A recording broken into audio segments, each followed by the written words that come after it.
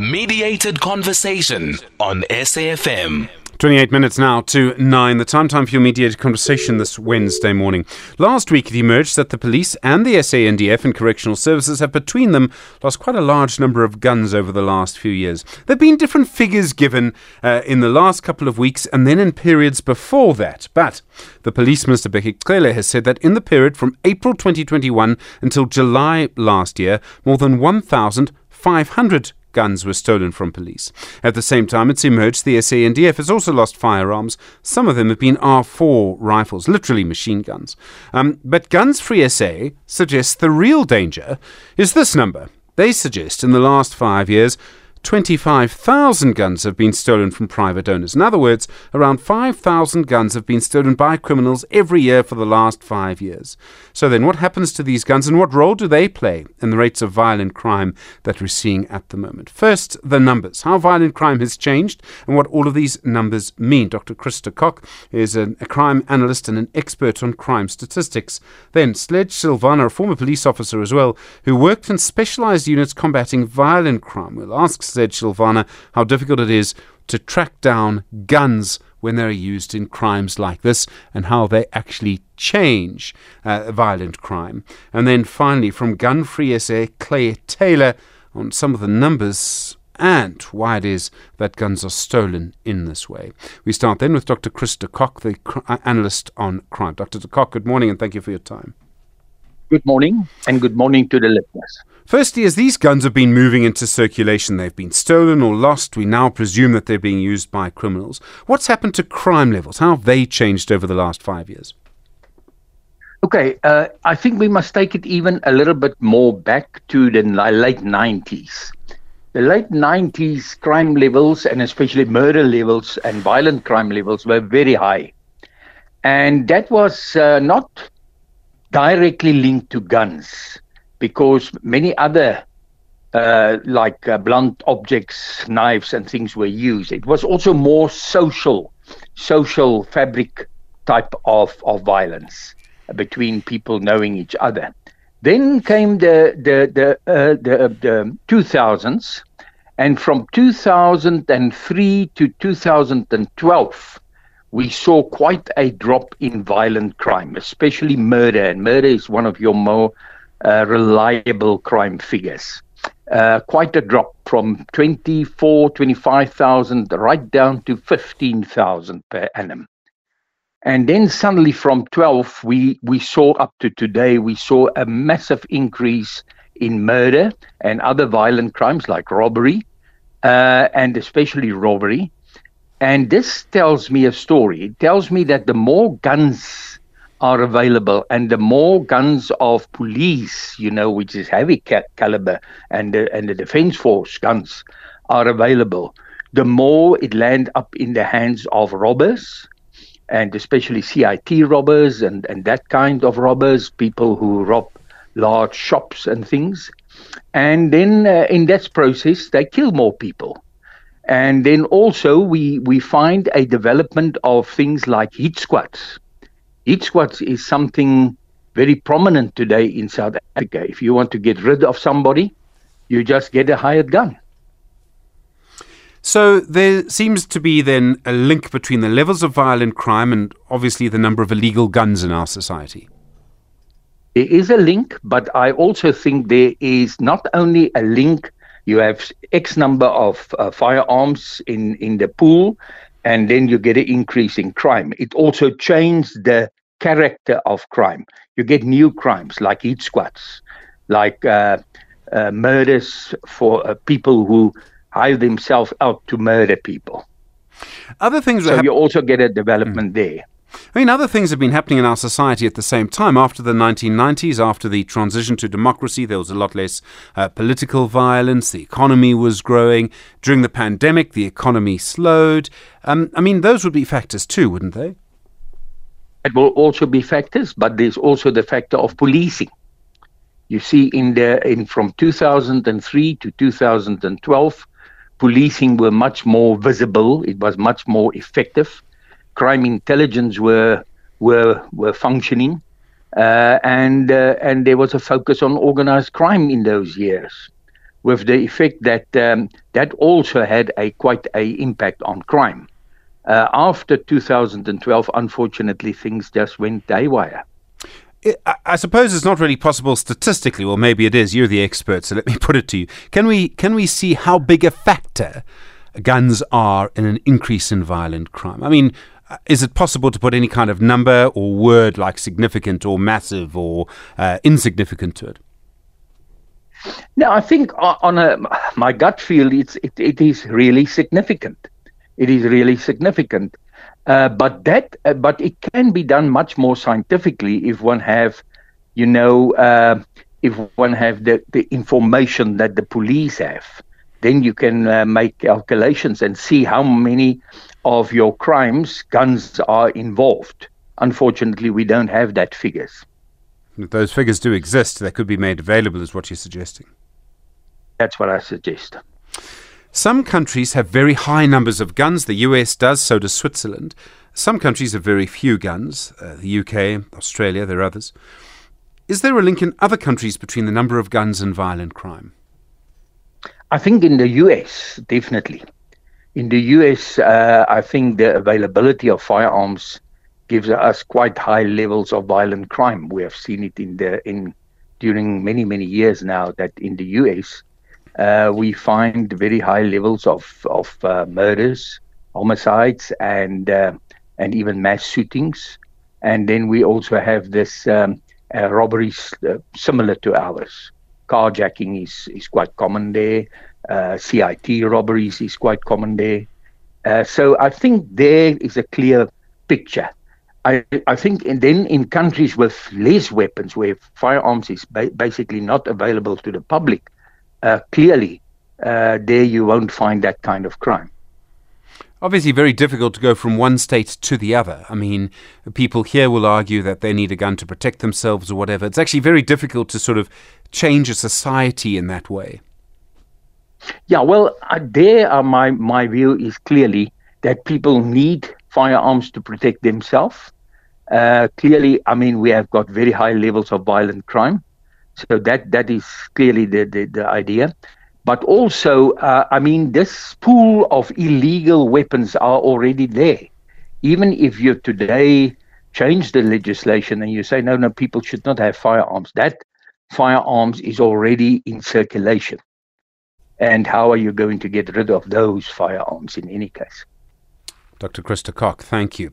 Crime analyst, really do appreciate the time. Starting off your mediated conversation here on SAFM this morning. It's 20 minutes now to 9, talking about the large number of illegal guns in our country and the impact that they then have on violent crime. Sledge Silvana is a former police officer as well, who worked in specialised units combating violent crime. Conducts investigations himself now after working for other bodies. Sledge, good morning. Thanks for your time. Sledge, are you there? Yes, can you hear me? Yes, we can. Sorry about that. Yes. You have been working and dealing with violent crimes. Guns obviously play a big role in that. How difficult is it to investigate crimes involving guns? Sometimes you can tell, where the bullet came from, who fired the bullet. But the nature of crime, as Krista Kock tells us, changes when there's so many guns. Yes, quite right. He's right. It's very difficult to investigate these gun-related cases because if the perpetrators were not arrested during their commission of crime, that will mean now the police must now rely on the evidence collected from the scene and as well as from these eyewitnesses who have seen something, who can probably provide some information as to how many people who were there, what were they looking to, give all those kinds of description. When you have so many illegal guns in circulation, who's using them? I mean, these are criminal organizations. You can use different numbers for this, gangs or syndicates or whatever, but these are people who are organized, is my point. Yes, these are very organized people. They don't just wake up and do things. Because remember, these are syndicates. They work in groups. And in their groups, they are so much divided in doing different tasks within their groups. Okay, say for example, if they know that they're going to be hitting let's say cash in transit, they will determine exactly what sort of firearms will they be looking for, and they will now try to find where is the potential where they can get firearms and stuff. They will go to the police station, to the vulnerable police station where there is no much of police. Like, say, for example, at Libode, what happened in Libode when it was attacked to the police station itself, it was attacked, firearms, rifles, pistols, shotguns were taken as well as at Moyeni police station. Because what they do, once they pick their target up, they study it to see how many people are frequenting them, what kind of security do they have, entrances, exits, and stuff like that. They even do something called the dry run, just to see the reaction of the personnel when they arrive there. And they don't be just doing the dry run. They want to see what is going to be their reaction. When they come to hit, they come to hit for real. That's how they do their things. Sure. And I suppose the route to power is through a gun. You start off with nothing. You get a group of people together. You are able to maybe assault one police officer, steal their gun. That allows you to go into a police station, steal more guns. Suddenly you're a proper functioning gang with a series of guns. So is there a sort of route to power through firearms? Yes, exactly. There's a route to firearms, because once you have a firearm on you, obviously you will have some sort. You level yourself much more power than the rest. Although you know that you are all the same, but just that you've got, for example, that specific firearm on you. One of the big features of the crime, the rise in violent crime that we've seen, is the fact that it's been organised. So we've seen a lot more organised crime in the last 4 years. How has that happened? I presume there's a link between organisation and guns. Yes, quite right, Stephen. There's a link between the two. The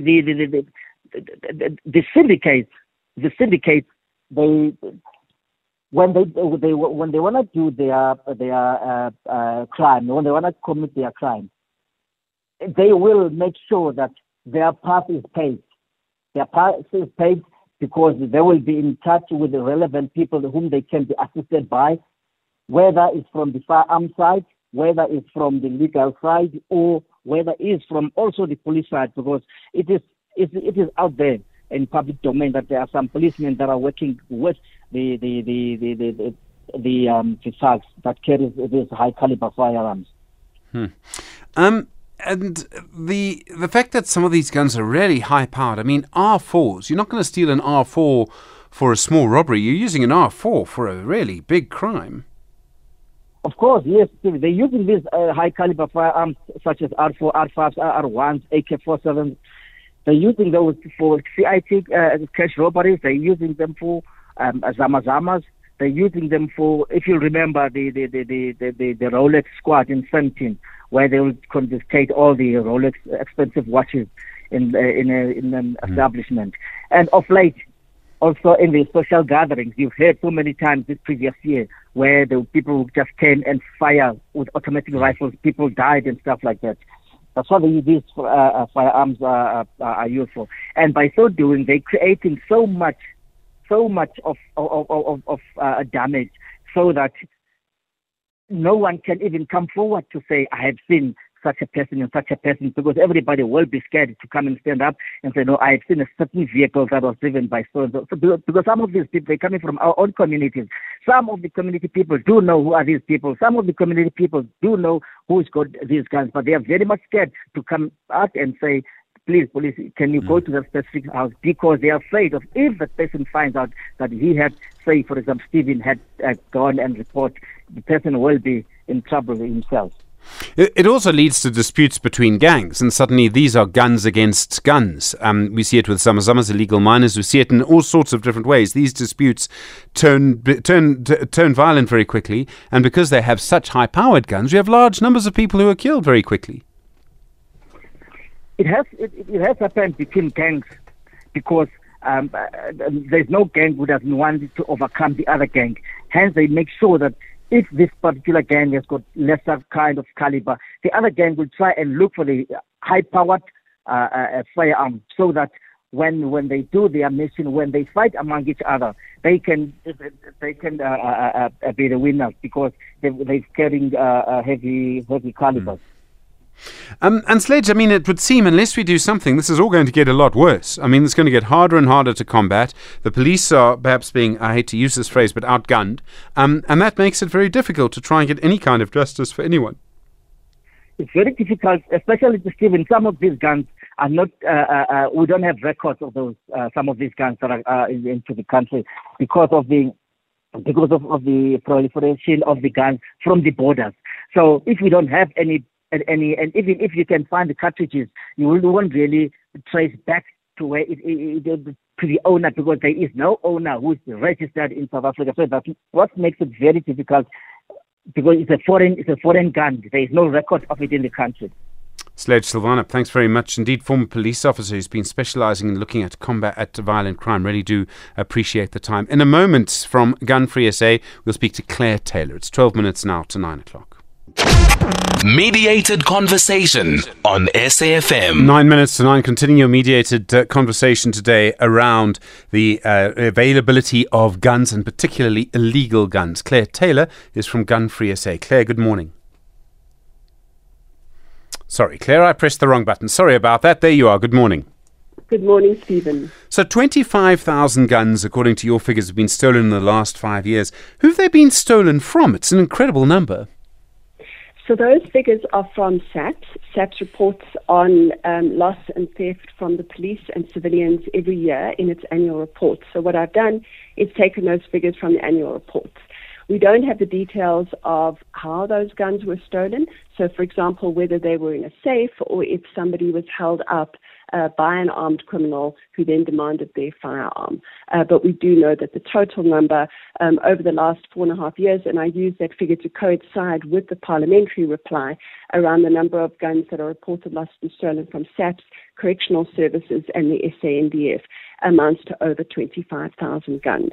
So, I mean, that's 5,000 guns a year. People, there are all sorts of restrictions and regulations around how you're supposed to look after a gun. You're supposed to have a gun safe. You're supposed to have a gun safe in your car. Is that not happening? Are people ignoring those laws? I think it's more complicated than that, Stephen, in that guns are highly prized by criminals. And so criminals are targeting people for their guns. So, for example, if you look at the state gun losses, the SAPS by far is the biggest contributor to gun losses. And in fact, the biggest contributor of that is service guns that are stolen from police officers. So 86% of all the guns that were stolen from state departments in that 4.5-year period, 86% come from police members whose service or official guns are stolen. They're being targeted for their weapons, as police unions are themselves starting to recognize. Similarly with civilians, people buy guns thinking that they can defend themselves and their families and their properties. And the evidence in South Africa and internationally shows that having a gun not only increases your risk, but increases the risk to your family and to your wider community. And so it may make you feel safer, but in fact having a gun for self-defense increases the risk significantly to everybody. Is there any way or any mechanism that's worked anywhere to get illegal guns back? And I realize, we can't have the police or the army going to search every house looking for guns. But I mean, has any society been able to do this, to radically reduce the number of illegal guns in circulation? So there are definitely ways. One of the most important is to tighten up on gun controls. And what that means is that people who have to relicense guns may choose to hand them in and comply with legislation. For example, in amnesties, they've been very effective in South Africa. In South Africa as well, we have a focus by the police on stop and search operations. So, for example, Operation Shanela has been very effective at the moment at recovering guns. But there's a huge pool of illegal guns in this country, and we cannot just focus on stop and search operations. We need intelligence-led operations. And as Krista Kock pointed out, we have a crisis of policing in South Africa, particularly in the intelligence units. And that needs to be dealt with if we're to effectively deal with the pool of illegal guns in this country. The other problem, of course, is at the moment, guns aren't safe in the custody of the police. I'm not talking about police officers who are robbed. I'm talking about police stores that guns disappear from. So the stats from SAPS show that 357 guns were stolen from police stores over a 4.5-year period. It's worrying. It really is worrying. But what was heartening was to see the number of measures that the police had put in place to protect these evidence stores. And they included controlling access, doing audits, centralizing, they're trialing centralizing firearms storage, etc. More concerning, I thought, was looking at the correctional services response. So in those figures, there were 52 guns were reported as lost or stolen, 35 of which were R4 rifles. And their response to what they were doing to combat and reduce theft was things like ensuring that fences were secure, vegetation was cut back. And while that's important, what we need to also look at is the use of technology to safeguard these armories, but also the integrity of the people who are overseeing these armories. People are the weak link in this, and you have to ensure that the people who are in charge of these armories are of the highest integrity, and measures need to be put in place. And it was interesting that none of the state departments mentioned what measures they put in place to ensure that their staff are incorruptible. So we now have, and we know that we have, a large number of guns in the hands of criminals. We also have a large number of civilians who are very scared of this crime. Many of them will say, as Kock put it, that they need their own gun to protect themselves. What kind of policy responses work in this situation? Do we... I know you work for Gun Free SA, so you're not going to recommend that we give people guns or make that easier. But what kind of policy responses do we need to sort of implement at this point to bring down violent crime? And obviously, we do that to an extent by reducing the number of guns in society.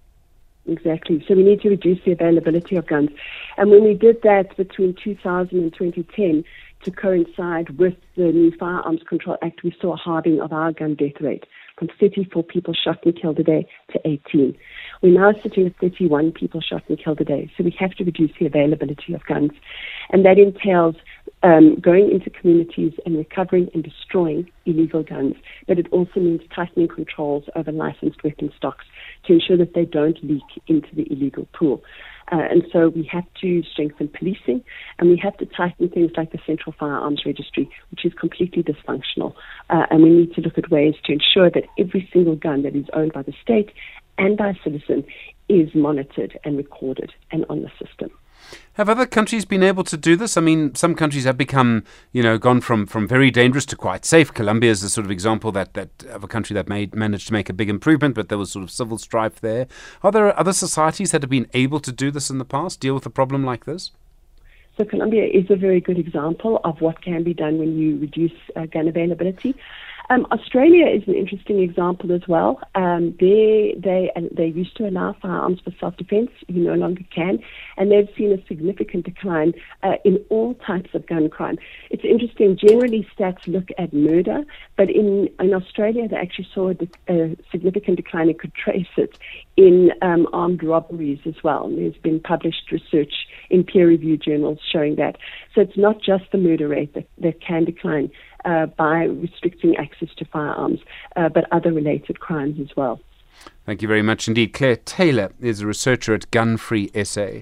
My thanks also to Dr. Sledge Silvana, a former police officer who's been combating violent crime, and then starting us off today, Dr. Kock, the analyst who looks at crime and numbers. Well, that's your Mediated Conversation for today. And of course, the idea of guns, I think, is going to be, the issue of guns is going to be one that we're going to be talking about for quite some time to come, I suspect. It's going to be a busy news day, I think. The first day at school, for a lot of people, it'll be quite emotional to go and fetch their children after school today if they can. See them again, find out how it all went. There'll be lots of conversations around which class they're in, which teacher they got, and what they had for lunch.